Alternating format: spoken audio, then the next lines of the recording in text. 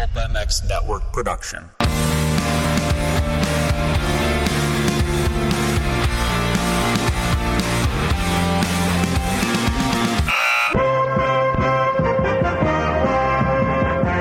Welcome to the Pulp Hockey Show with Ray Ferraro and Steve Mathis. Support the show by clicking the Amazon banner on pulphockey.com before shopping. Follow the show on Twitter at Pulp Hockey. Subscribe on iTunes and find us on Stitcher or your favorite podcast app. On a ruined wind to see, I promise, right in front of you. Welcome, everybody, to the Pulp Hockey Podcast with Ray Ferraro. Thanks for listening. Get it on iTunes, get it on Stitcher, get it on pulphockey.com, of course, and download it, review it, tell your friends. Go ahead, take a listen. Thanks for joining us along this road. Appreciate it. Again, number 2, UNDR, the best men's underwear out there. Ferraro20 is the code to save yourself money at 2under.com. And we have the man on the line right now, a veteran of over 1,200 games, 400 goals, a former Hartford Whaler, Ray Ferraro. What's up, Ray? I am. Let's get into this right away. Okay. You're in Toronto, calling the game tonight. Toronto Islanders. Your schedule. Apparently so. Tell everybody your schedule right now. Well, so about a year ago, what I decided to do is instead of flying in the day before a game and basically wasting a whole day of with travel because of the time change, and I get in and. Yeah, you get a great, have a nice dinner, but a lot of times, if you don't hook up with somebody, like if you don't have somebody on the other team that you know, or somebody in the city that I know, I'm kind of eating dinner by myself. I'm like, well, why am I doing that? I could be at home with my family, and so I started taking the red eye in. Mm-hmm. Well, I kind of like it, actually. The problem is it leaves at 10:15 at night, and like a red eye, you travel, you take them, you get in at 5 in the morning. So when I take the red eye, most of the time I stay out by the airport. Mm-hmm. So, like, I literally land at Pearson Airport at 5 o'clock, and I'm in bed at 5:25. After, like, they come around, say, can I get you anything on the flight? I'm like, you know what, I'm going to sleep. So I put in my earplugs, and I sleep, like, literally from the second that you're allowed to put your seat back, which is... like when the front wheel when the comes thing, like 1 inch off, right. 1 inch off the ground, I'm out. And you're good on planes. You sleep all the way through. Like that's. I rarely don't. Oh wow. And okay. That might have something to do with the fact that I cooked burgers for 7 hours at my son Riley's soccer tournament yesterday. So like we were racing stuff around. Man, it was a busy day. So I slept right till we land. I get up. Stumble through the airport, get to the hotel, right back out for another 3 or 4 hours, and then do this show, do my radio hits, do prep for the game, and hopefully remember what team's playing by the time I get to the rink. Because that has happened, where I've literally walked in and see somebody from the other team and go, oh, right. Yeah. Like somehow I've lost... Oh, the Wild brain. Tonight. Yeah, Minnesota Wild. All right, got it. Yeah. Honestly, it happens. I cannot. It's kind of crazy. I can't do red eyes. I travel, 40 weeks a year. I just went to Dallas last weekend for the race. And first thing in the morning. And you're right, though. I landed in Dallas at 4, and luckily I met a friend for dinner. But generally, it's a hotel, restaurant, or order in, and you sit there and you're kind of. But I can't.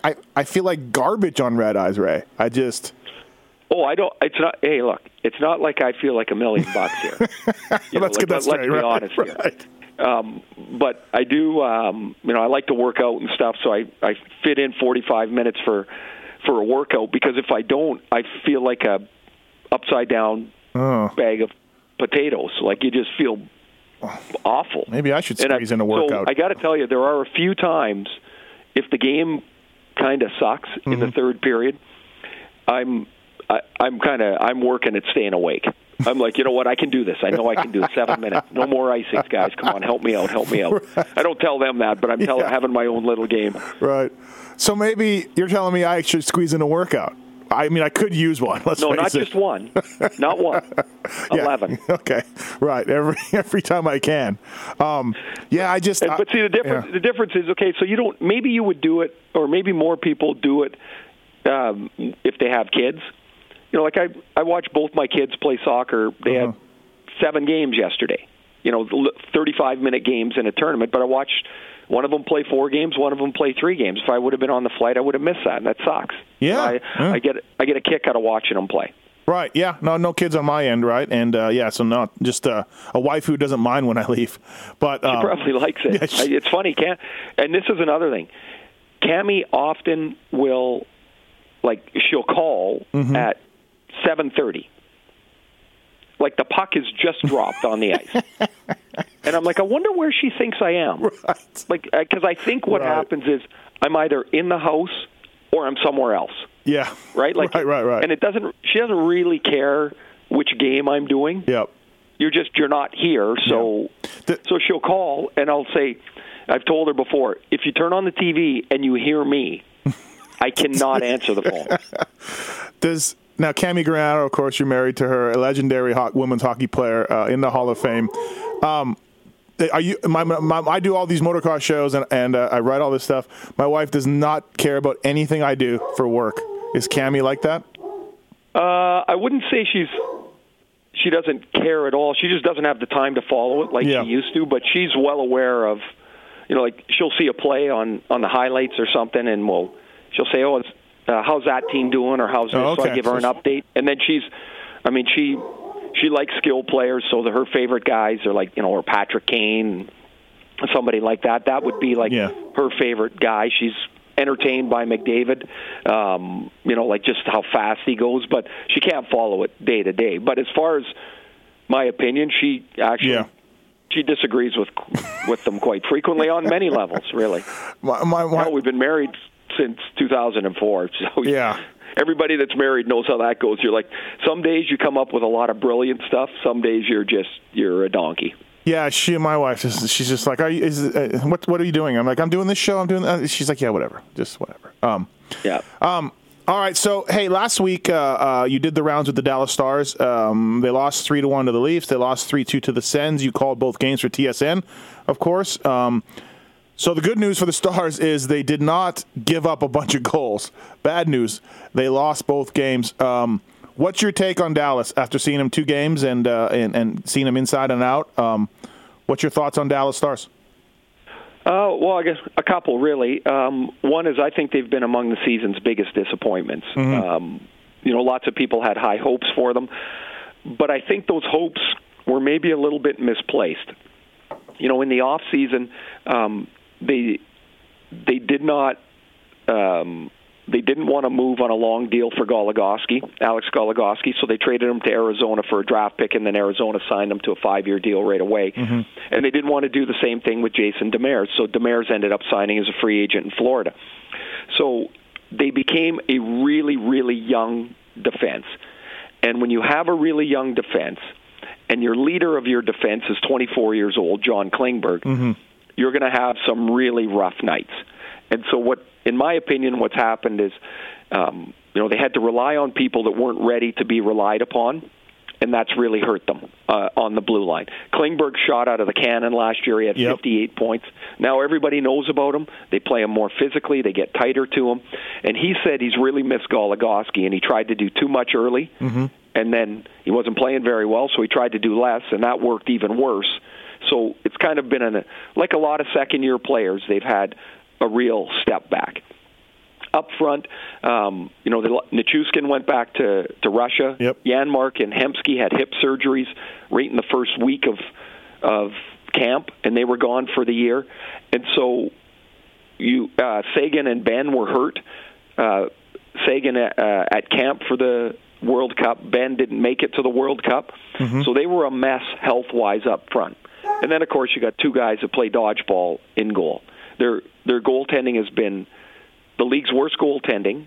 It was a plan 2 years ago that just didn't work, bringing in Antti Niemi to play with Kari Lehtinen. It hasn't worked, and they're going to have to do something about it in the offseason, probably buy somebody out and try and bring in another another goalie. So all those things go into the slop, and you have a team that's up and down, and they can't score to overcome their goaltending. And then when they, on the rare occasions they get good goaltending, which they did in that. Trouble play. They did in those two games that you called. I thought I watched all the Leaf game and a little bit of Sens. I thought they played pretty well. Niemi. They played. Yep. They're not. It's not a disaster. But then the next game they go into Nashville, and they win at home. Then they go into Nashville, and they're up 3-2, and boom, boom, boom, they give up 3 goals and they lose. So to me, it's a year that's gotten away from them. I don't think it's retrievable. They won't make the playoffs, and I don't believe they'll start to move pieces.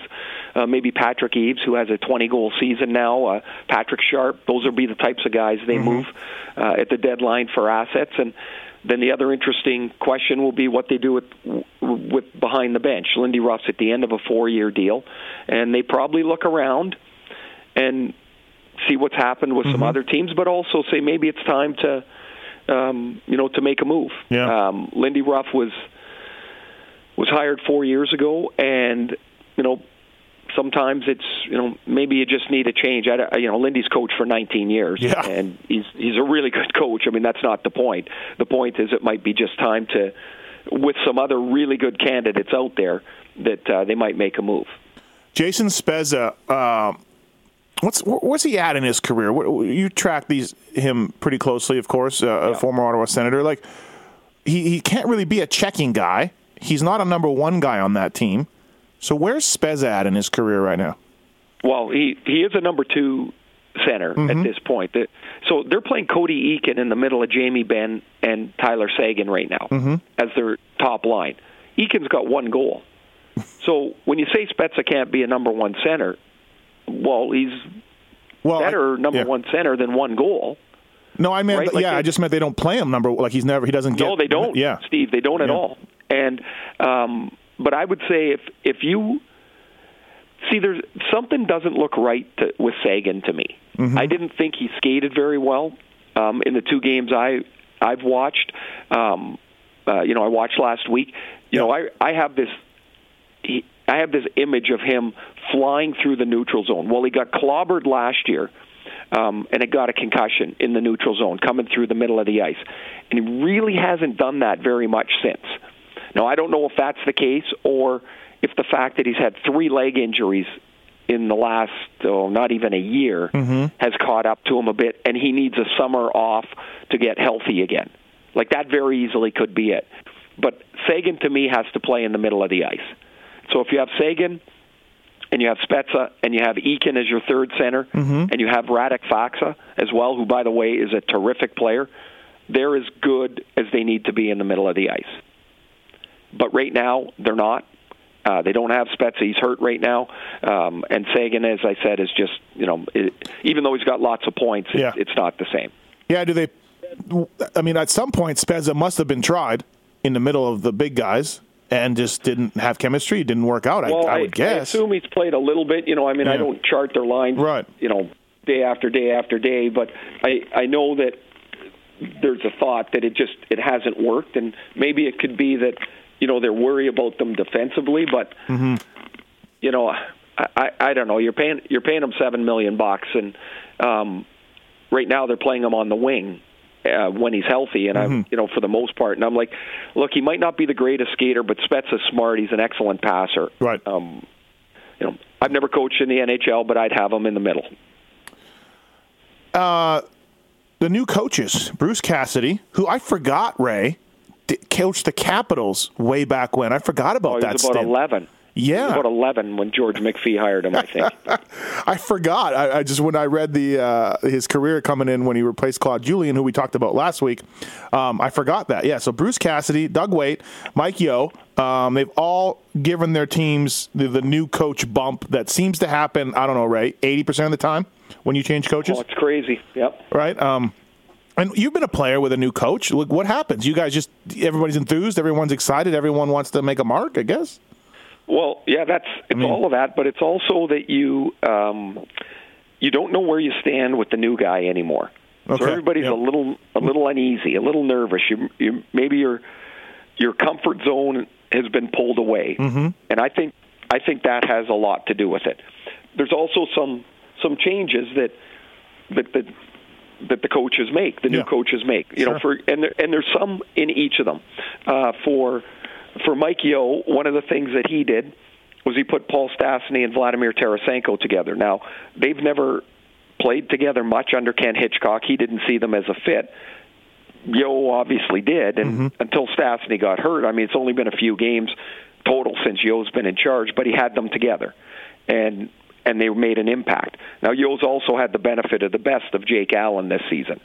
The second star of the week in the NHL after, just kind of losing his way totally under Hitchcock. I would say in St. Louis, the third thing is that they probably feel a little more free. Hitch can be a real demanding guy. He's been there a long time, and Yeo is a different person. He's just a different guy. The terminology that he uses in the locker room for the same things is going to be a little different, and for the players, it becomes something new again. And so I think that's all contributed in St. Louis. In Boston with Bruce Cassidy, he got hired as the assistant coach this past September, so he knows the players a little bit better than a guy coming in from the outside, much like Doug Weight, and I guess for that matter, Mike Yeo as well. They were all behind their respective benches as assistant coaches. But Cassidy coached a lot of these younger players in Providence, where he's been the head guy for a number of years there, so he knows them. He knows what to expect. Those young guys know Cassidy, so that helps. He moved David Backes onto the right side with Patrice Bergeron. Backes has had not a very good year in his first year in Boston. David Krejci is benefiting from Frank Vetrano being back in the lineup. But the Bruins play, I would say, a little more up-tempo style, have their D into the rush more than they did under Julian. That's just a little bit of a stylistic change, and Cassidy's probably more open to have that happen. It seems like he's pushed their defense up into the play, and they've scored some goals, and they too got lo and behold a win from their backup goalie. Yeah, finally. Anton Hudobin got a win the other day. I mean, it was like, I think that's the first one this year for a backup goalie in Boston. Like, how crazy is that? You're into the middle of February and you don't have a win from anybody else. So that's in Boston. And then in New York, I'd say the biggest change is Doug Waite's prodded those guys. He's got a phrase that I really like. He wants them to play faster in the offensive or in the defensive zone than they do in the offensive zone. And I think that gets lost a little bit. What he means is, when they don't have the puck, he wants them to pressure, to be up on the puck, to force guys to make a play, because they'll probably turn it over. More often than not, if you're forced, you're going to make a bad decision than a great decision. Not many players can make great decisions under lots of pressure. So when you get the puck back, now you can control it, and you can look for your play in the offensive zone. That's been a big change for them. They're 7-0-2 at home. They don't have a very good road record, so tonight will be, Tuesday night in Toronto will be a real good test for them against the Leaf team that's kind of stumbling around a little bit right now. A little bit. 6-5 last week they met. Leafs blew a late lead. Oh, I hope it's that again. You know me, Steve. Goals. I'm with you. So which team is this for real? Waite's the longest, the most evidence that this is a change has been positive, but out of those teams, do you like one change to take effect permanently, or do you think they all come back? I don't know. I like them for different reasons. I think St. Louis is a really good team that's in transition to younger players right now, and I think Yeo will do a really good job. So I think it is sustainable there. They also have, of the three teams, they have the best defenseman in Alex Pietrangelo, and Pietrangelo can really impact a game. Now, I believe St. Louis is the better they play, the heat's going to get turned up hotter and hotter on Doug Armstrong with what to do with Kevin Shattenkirk at the deadline. Like, I think it's a mistake to let Shattenkirk get past the deadline with no assets back, because I don't think St. Louis is ready to be a Stanley Cup contender this year. Now, teams can get hot, and you can run yourself through, and that's a decision they're going to have to make. But I think St. Louis is a pretty good team, and I think they can afford to move Shattenkirk and elevate Colton Parayko's minutes. So they would have Pietrangelo and Parayko as their top two right-handed defensemen. Bortuzzo can be their third right-handed defenseman, and I think they'd be okay. But you also bring back assets for Shattenkirk. Can you get can you get real assets from Shattenkirk with an expiring contract? I mean, can you really get something? Depends. Yeah. It depends.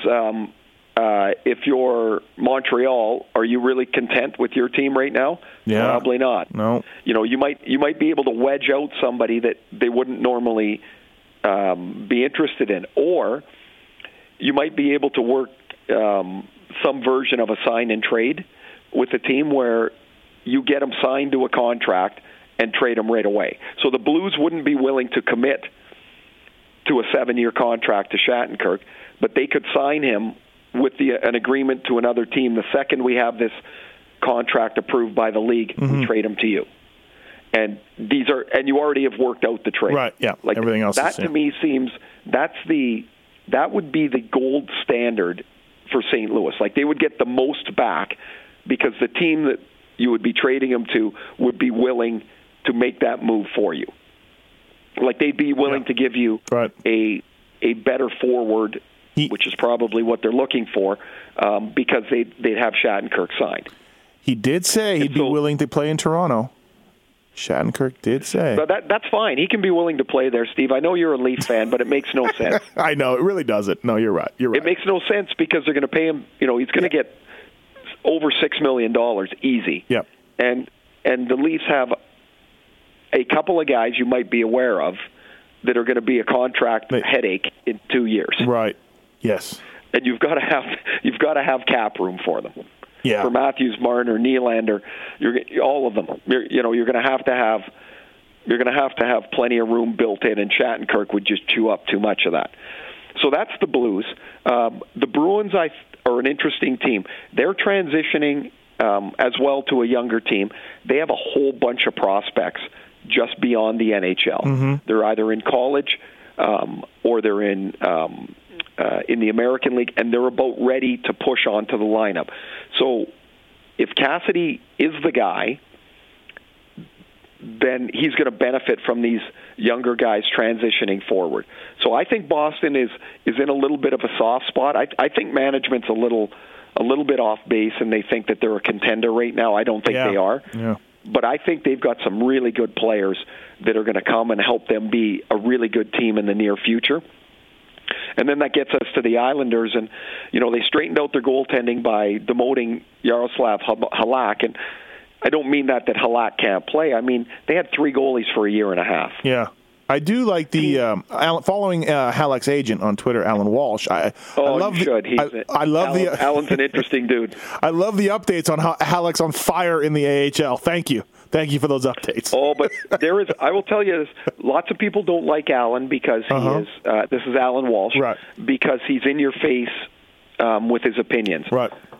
I don't know anybody that's a better public advocate for their players. Yeah. Now, a few years ago, it's quite a number of years ago now, he got into a public, I'll call it a performance, supporting Halak against Carey Price. And the only thing that did was drive a wedge in between management and the player and the agent. And he's backed off from that.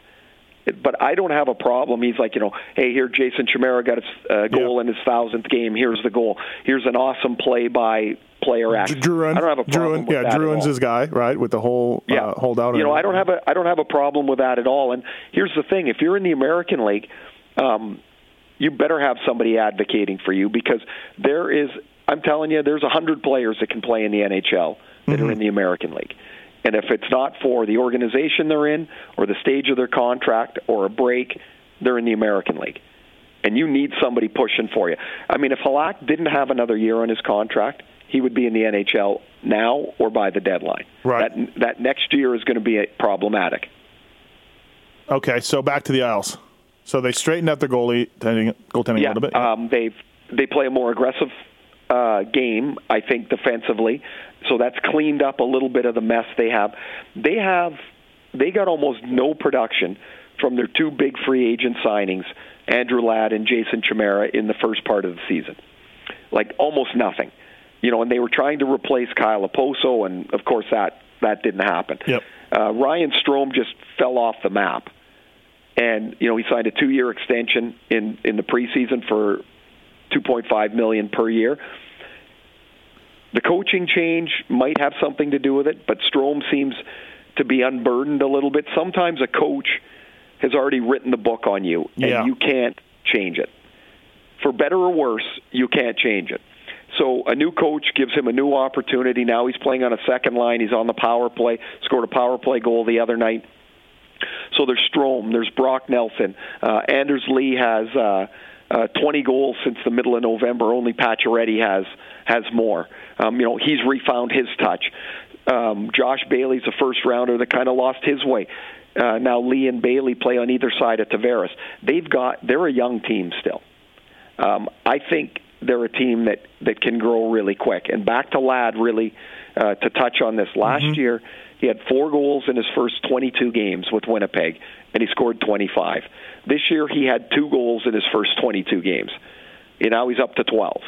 Like, I could see a way that Ladd gets to 20 goals, which is probably pretty amazing. Right. It would be amazing if he got to 20, for sure. Right. But that's probably what he is. Yep. If they're expecting 30 goals, well, then they've overshot the moon here.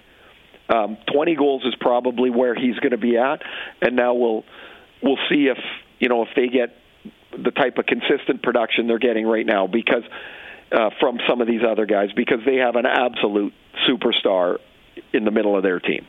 And Tavares is just he's a joy to watch play. He puts that team on his back most nights, and I think is as underrated a superstar as there is. I think you got to be careful. This is just my opinion, guy on the couch, but guys like Backes and guys like Andrew Ladd, they play such a hard, heavy game for many, many, many years, and not so much in Backes, but Ladd playoff year after playoff year.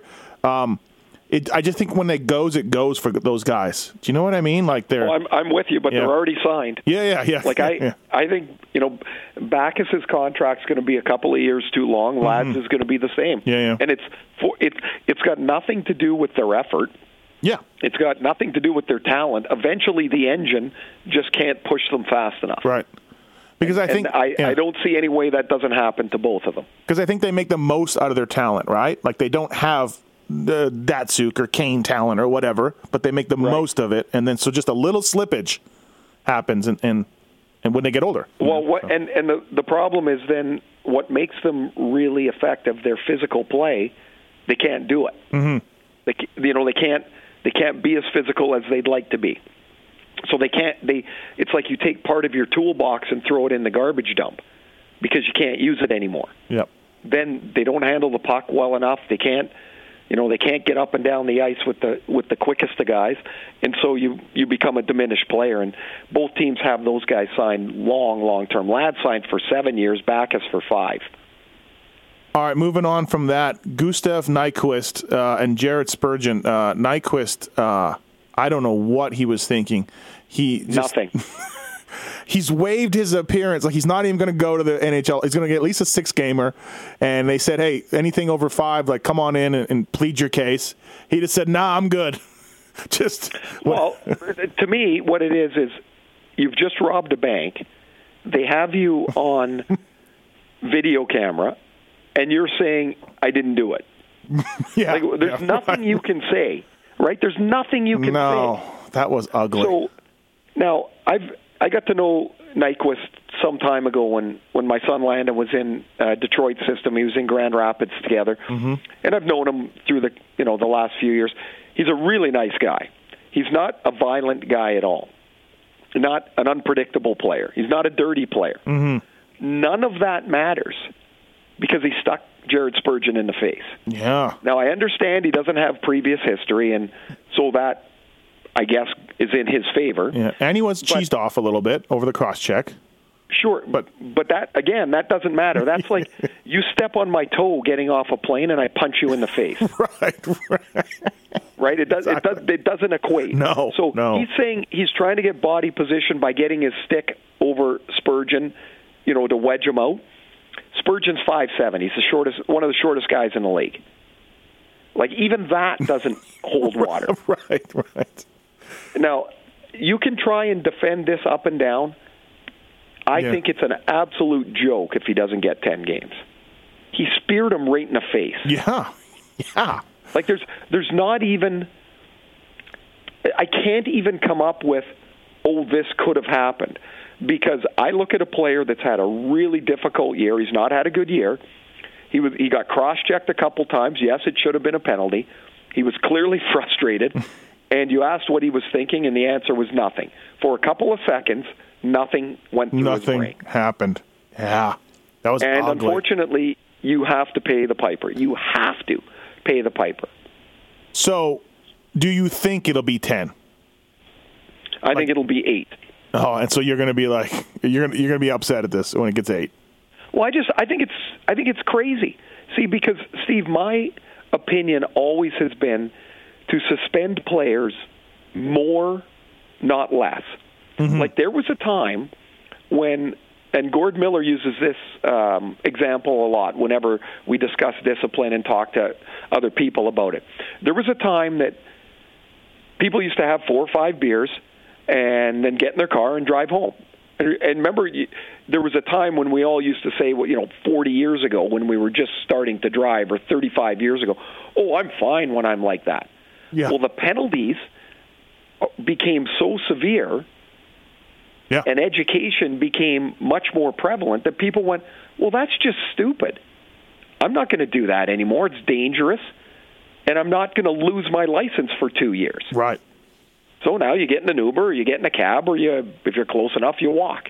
Because anything else would be really stupid. The NHL players, this maybe is a little bit of an extreme example, but the NHL players, if they give Gustav Nyquist 4 games for this, well, what's the detriment? Mm-hmm. Like, you penalize harshly, you take money away from these guys, you take away their ability to play in a season where you have a very limited career, and I think it matters. And sure. I'm convinced the league misses on this.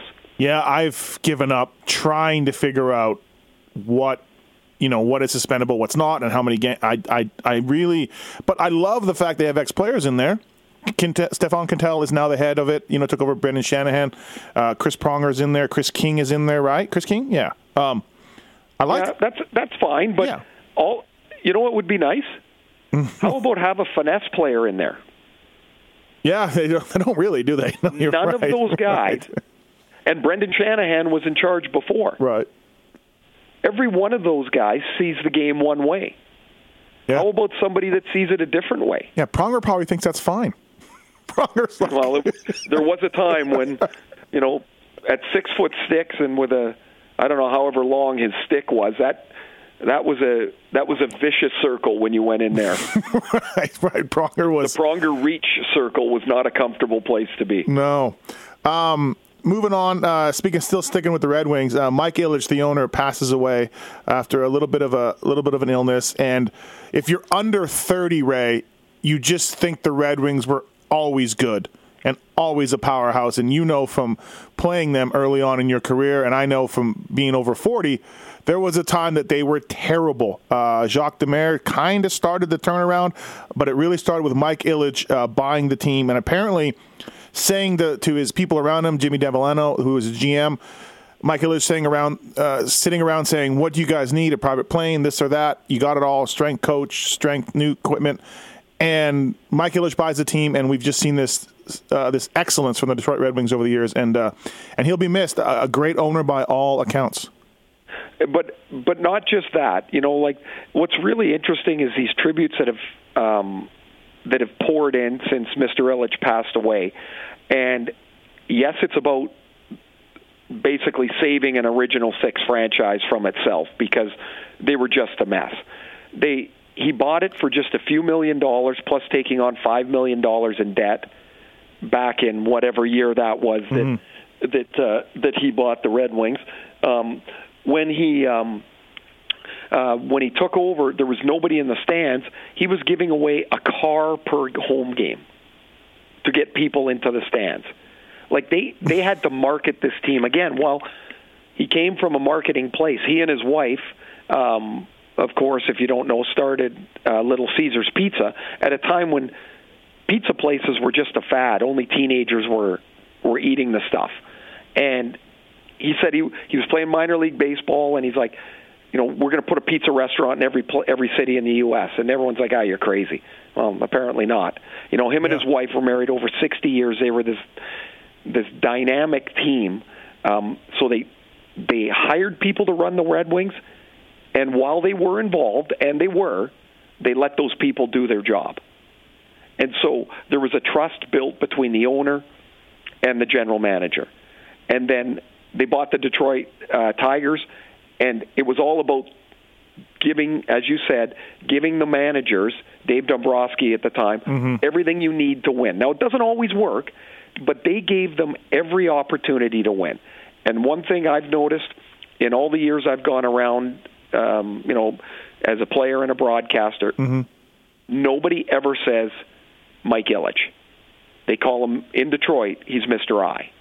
And Mr. I was a champion of the city, the downtown of Detroit. He's been a champion of it. When people were fleeing away and they were into the plans to start building the new building, Mr. Ilitch was adamant that it had to stay downtown. And now the Pistons are going to move downtown into the building. He was instrumental in helping the Ford family decide on a location downtown for Ford Field for the Lions. Oh, was he? Okay. Comerica Park is downtown. Yep, across the street. So they have poured millions and millions and millions of dollars into downtown Detroit at a time when the car companies all went bankrupt.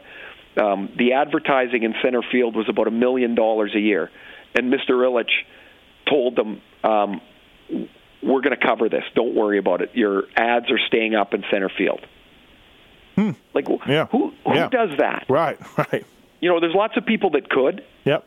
But who does it?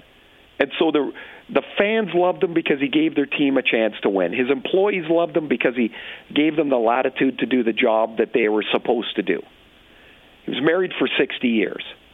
I did learn one really cool story, though, since he's passed, that his wife, Marion, when they were dating, felt that he looked a little bit like Julius Caesar.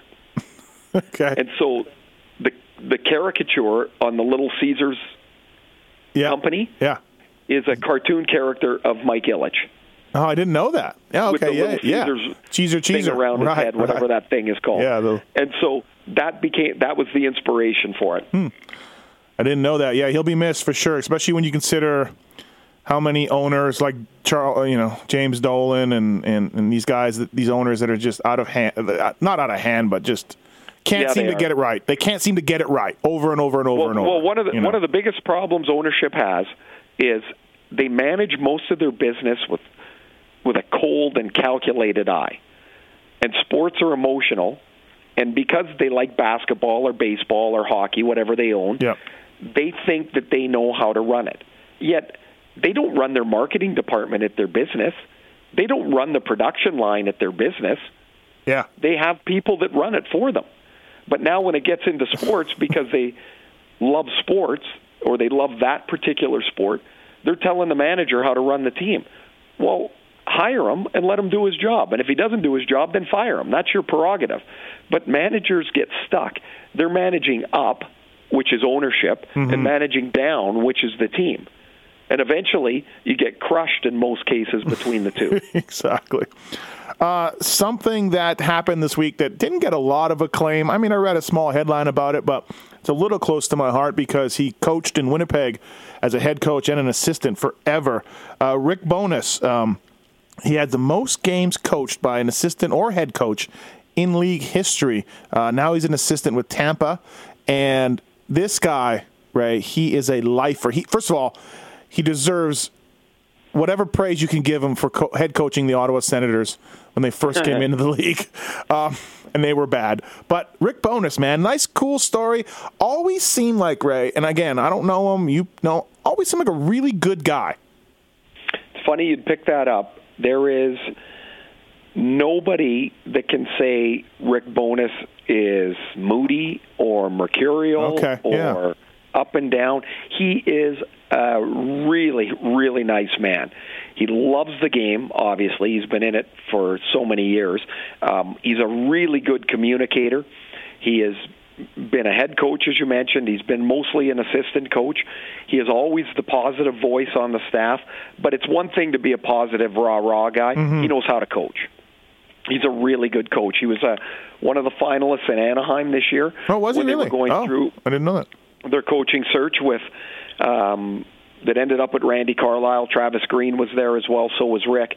He was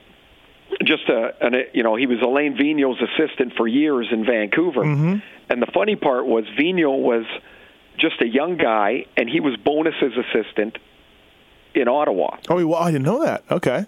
So first year, the tables turned. The first year that Ottawa won one road game, it was their last road game of the year, and they were in New York. They beat us with the Islanders. We had to win one of our last two games to get into the playoffs. And these guys came in and they beat us. Laurie Boschman got a hat trick. But I remember we had to win the next night in New Jersey, which we did to get in, and then we went to the semifinals that year. Right. So, but what I remember about that game was, so by this time, those guys, they're just looking to the offseason. Exactly. And so Vigneault was told this story that they were filling out the lineup, and Bowness always filled out the lineup. Well, I don't know what was going on, and Vigneault filled it out, and he wrote down somebody different on the starting lineup. So they started the wrong lineup. Our coaches caught it, and we scored on the power play like 40 seconds into the game. Like, they couldn't even get the lineup right, these guys. Right. And that was in 1993. Yep.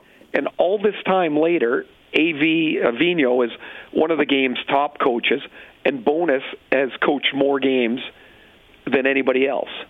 Like, it's remarkable that they came from that spot. Yeah, no, absolutely. I didn't know that about the AV being an assistant. Yeah, it just seems like a good guy. Just like I said, I've seen interviews with him, and like the assistant coach, like there's a lot of grunt work to that. You know what I mean? It's not that glamorous. An assistant coach, you're and he's just in it, man. So props to him. Props to Rick Bowness for all that. All right, Pulp Hockey Podcast with Ray Ferraro here. Ray, we got to listen to this. Number 47 for Boston. Well, guys, 5 minutes each for fighting. Wes McCauley. I love it. That was something else, that call from Wes McCauley about fighting. Loved it. Yeah. Steve, I watched that clip. I'm going to say I've watched it 15 times. I don't know if I watched it that much. My kids loved it. Yeah. Both my older guys and my younger guys. Anybody that I see, I'm like, hey, have you seen this? I think it is awesome. And so there's people that, tweeted me when I tweeted out and said, Wes McCauley's awesome. Yeah. And people are saying, oh, he's just being a showboat. Yes. Mm-hmm. And they said, oh, he's bringing attention to himself. Yes. Yep. And how did that change anything? Do you remember?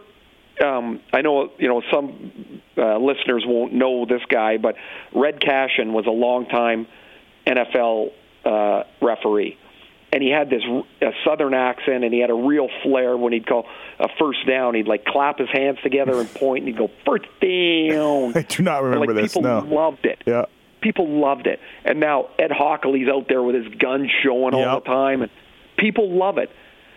So what? As long as the call is right, why would this be a problem? Yeah. Now, it's not like he did it in a fight. He didn't do it and go... Yeah, he didn't show up either team or anything, right? No, not at all. That's what I don't get, why anybody would want or anybody would have a problem with this. Look, the league has gone to great lengths to make the officials anonymous. Mm-hmm. They took the names off their sweater. Right? Yep. No use, no way knowing who these guys are. Everybody had to wear a helmet. They made helmets mandatory. Yep. Yeah. You tall guy over there or you short guy over here, it doesn't matter, right? Mm-hmm. They're all the same. And so Wes had that goal call last year. Plus he also had, this fighting thing. I thought it was awesome. And not that I have any say, but I encourage him to continue on. And I hope I see him soon because I'm going to tell him that. What was the deal with Wes McCauley going from head of officiating, an office job in New York, to back to being an official? No. That's you got that mixed up with Stephen Wacom. Oh, yep. Stephen Wacom. Yeah, that's right. I'm sorry. I do. So Wacom was an official. They wanted to have a younger voice as the head of the officials, so he came off the ice and was the supervisor, and then found that he really missed it. And he was like, and the screw league this. missed him on the ice too, because he was a very good official. Yeah, weird. And weird deal. And then, like a lot of guys, he probably went, you know what, this office job sucks, and I've got a really exciting job elsewhere, so he was able to go back. All right, let's wrap this podcast up with some questions, Ray. On Twitter, @PaulPocky. You can always hit up Ray, and or hit me up, because Ray doesn't look. If he doesn't follow you, he's not going to see your question. This is Ray's new Twitter. Is that still sticking, Ray? Your new Twitter rules? Well, I kind of go on and off a little bit. Here we go. Here we go. I can't quite make the leap totally off it, but okay. What I've noticed is because there'll be long stretches where I don't notice anything other than if somebody follows me, it's easier to ignore. Okay. A couple questions that I liked. This one from GTL212. If Ray could make changes to the upcoming CBA to improve the dynamic between players and owners, what would they be? Oh, well, first of all, you'll never get a CBA that makes them equal partners. One of the biggest comedies of all time was when they said we're going to be partners in this new CBA. Mm-hmm. The revenues are 50-50, that's fine, but they're not partners. Because owners have revenues that are outside of hockey-related revenues that they keep, that players think they should have a part of. And the fact is, somebody's the boss and somebody's the employee. So that's got nothing to do with what I would change, but that's I think a really valid and important point to remember. The owners still are the bosses of the game. There is no game without the players, and we always felt that. But there's also no game without the owners. If somebody doesn't pay the freight, there is no game. We got a bunch of guys playing on the pond. So if you're going to get traded, can you go to the owner and be like, "Hey, man, I thought we were partners." We're partners. I thought I was staying. Yeah, moving along. Right. So I would say I mean, is there? Well, there Steve, there is here. But what I was trying to phrase here is that if there is a way to pull back the mistrust and the animosity, I think it can really help in the long run. The problem is there's a inherent or built-in mistrust when it comes to business between owners and players, really in lots of different businesses, but since we're talking about this. So, for example, the one thing that was negotiated is a 50-50 split of hockey-related revenues. So the expansion fee that comes in, that goes to the owners. The players don't get a cut. Not hockey related, right? Yes. It's not hockey related, although it's another team. Yeah, right. So, however that works. But so the thing that came out of that sounded like a little sidebar, but it's turned into a monster, is escrow. Mm-hmm. The players hate it. And so the simplest way to explain it is if the owners and the players make $10, and that means $5 to the players and $5 to the owners. If the hockey-related revenues that are calculated at the end of the year don't equal what you think it is, the players have to give back salary. This year, they're giving back 15% of their salary. So somebody making $1 million is actually only making $850,000. And that, of course, really sticks to the players. It hasn't happened yet in this CBA where the players get it all back. It's never happened, right? Or am I wrong? Won't happen. Okay. It won't. I mean, because the CBA was negotiated when the dollar between Canada and the U.S. was different. Mm-hmm. Right? There's lots of factors that go into it. So if there is a way, or if there was a way to say, okay, look, you've already got the escrow, what else can we do here? What else can we do to kind of ease the bite of this? Because you can't change the mathematical formula. No. But that really is the only way, I think, that you could bring the sides to a little bit more compatible position. Are you pretty pro player? Are you pretty like you're a union member? You played tons of games in the league. Are you hardcore player guy? Not necessarily. Okay. No, I think I'm more of a realist. Yep. My last Players Association meeting, when they used to go around and talk team to team to team, I was playing with the Thrashers, and I was in my last year. So when the CBA was going to come up, which was a year and a half later or 2 years later, of course, I was going to be out of the game, and I didn't really care one way or the other anymore because it would have no impact on me. Right. And I said in the meeting, I think the owners are, like, we know the owners are going to come after us for a cap. Yeah. We know that for sure. I think we should be developing an internal strategy of what's the best we could do under a cap. Now, it doesn't have to be public, right, and it can just be a working paper, but I don't think we should dig our heels in concrete here and say we'll never accept the cap. And I was basically you were laughed. You were told to be quiet. Well, I wasn't laughed at. I was basically disagreed with and said, yep, that's not, we won't give into a cap. I said, look, you can say what you want, but eventually they got more money than us, and they're going to win. Yep. And not that I have any great business sense, but in the Atlanta Thrashers meeting, that's what happened. And so eventually, what was Jeff Odgers? What was Odgie? What was Audgie's point? Well, no, every guys were different, and some guys agree and some guys don't. But there wasn't any great discussion. The leadership of the union, yep, who was there giving the discussion, they basically said, no, that's not going to happen. Well, in 2004, we got a cap, and we got it rammed down our throats. Mm-hmm. Now, I was broadcasting by that time, and the players ended up with a really unpalatable deal. But they had to take it. And now that's led us on this road where it's every time there's a work stoppage, or every time the contract expires, there's a work stoppage. I know, it sucks. And I'm hoping like heck they can find a way not to do it. I'm not pro-player guy. I didn't play in the NHL and everything else, but I do find myself siding with the players more and more because when Bill Daly comes out with these crazy things about how teams are losing money and I just like stop it. Like there's I would be more on the NHL and the owner's side if they weren't so insane in their press conferences and in their directives about how terrible the league is going, and then they turn around and get this expansion money, and they turn around and get the team sell for 62% more than what the last sale was for. Well, but I will say this in defense of the league, I think there are. And I think it's probably fair that there are some teams that make a great deal of money. There are some that do pretty well, and there are some that don't do very well at all. Mm-hmm. And Gary Bettman's job is to try and ensure that the league is healthy enough that all the teams survive. Right? So yeah. I understand that. Some of the things they say, I mean, it's no different than what's coming out of the White House. Yeah. Everything's fine. Oh, wait a minute. Yeah. There goes Flynn. Yeah. He never talked to anybody, and oh, wait a minute, maybe he did. Maybe he did. Right. That's a crazy extreme example, but no. It's you can't tell people that it's one way when they can see it's another. Yeah. And that I would agree with you 100%, Steve.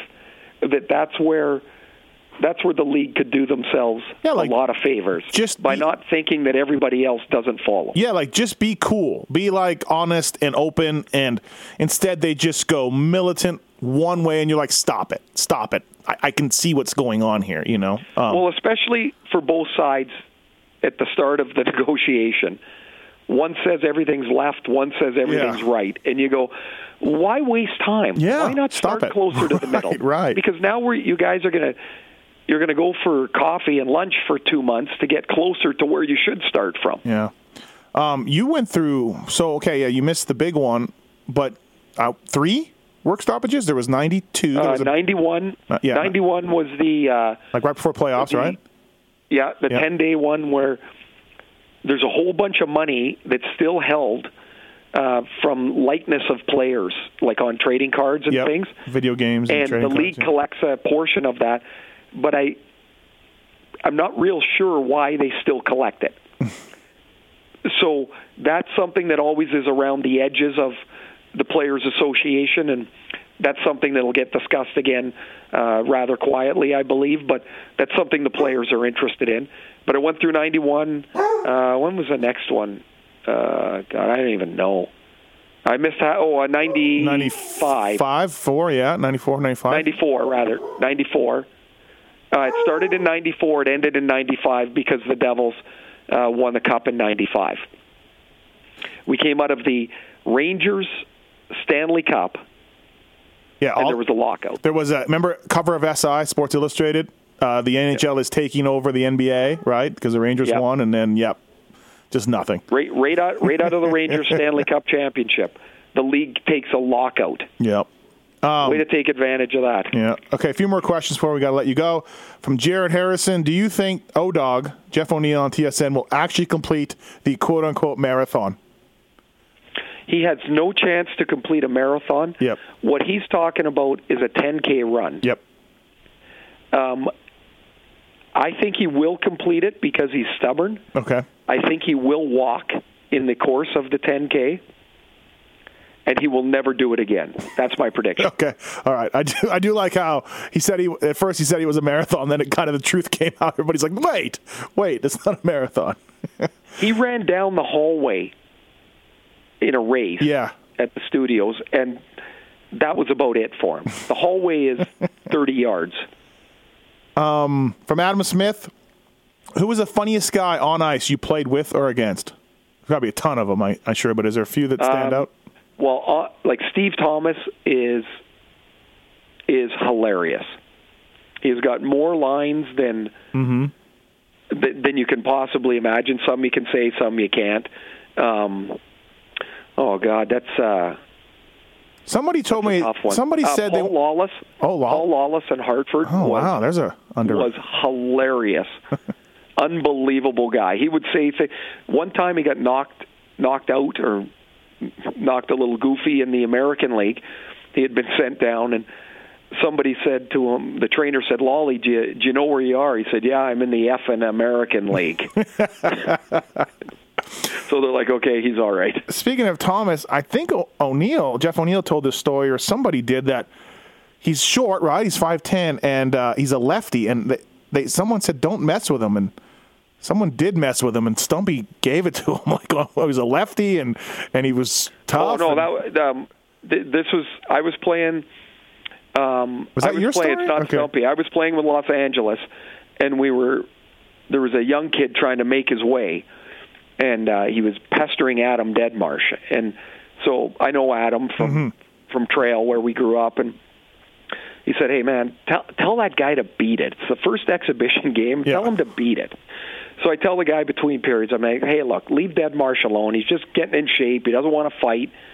You know, he's been in the league for however many years at this time. Just leave him alone." I said, "But if you're going to fight him, he's left-handed."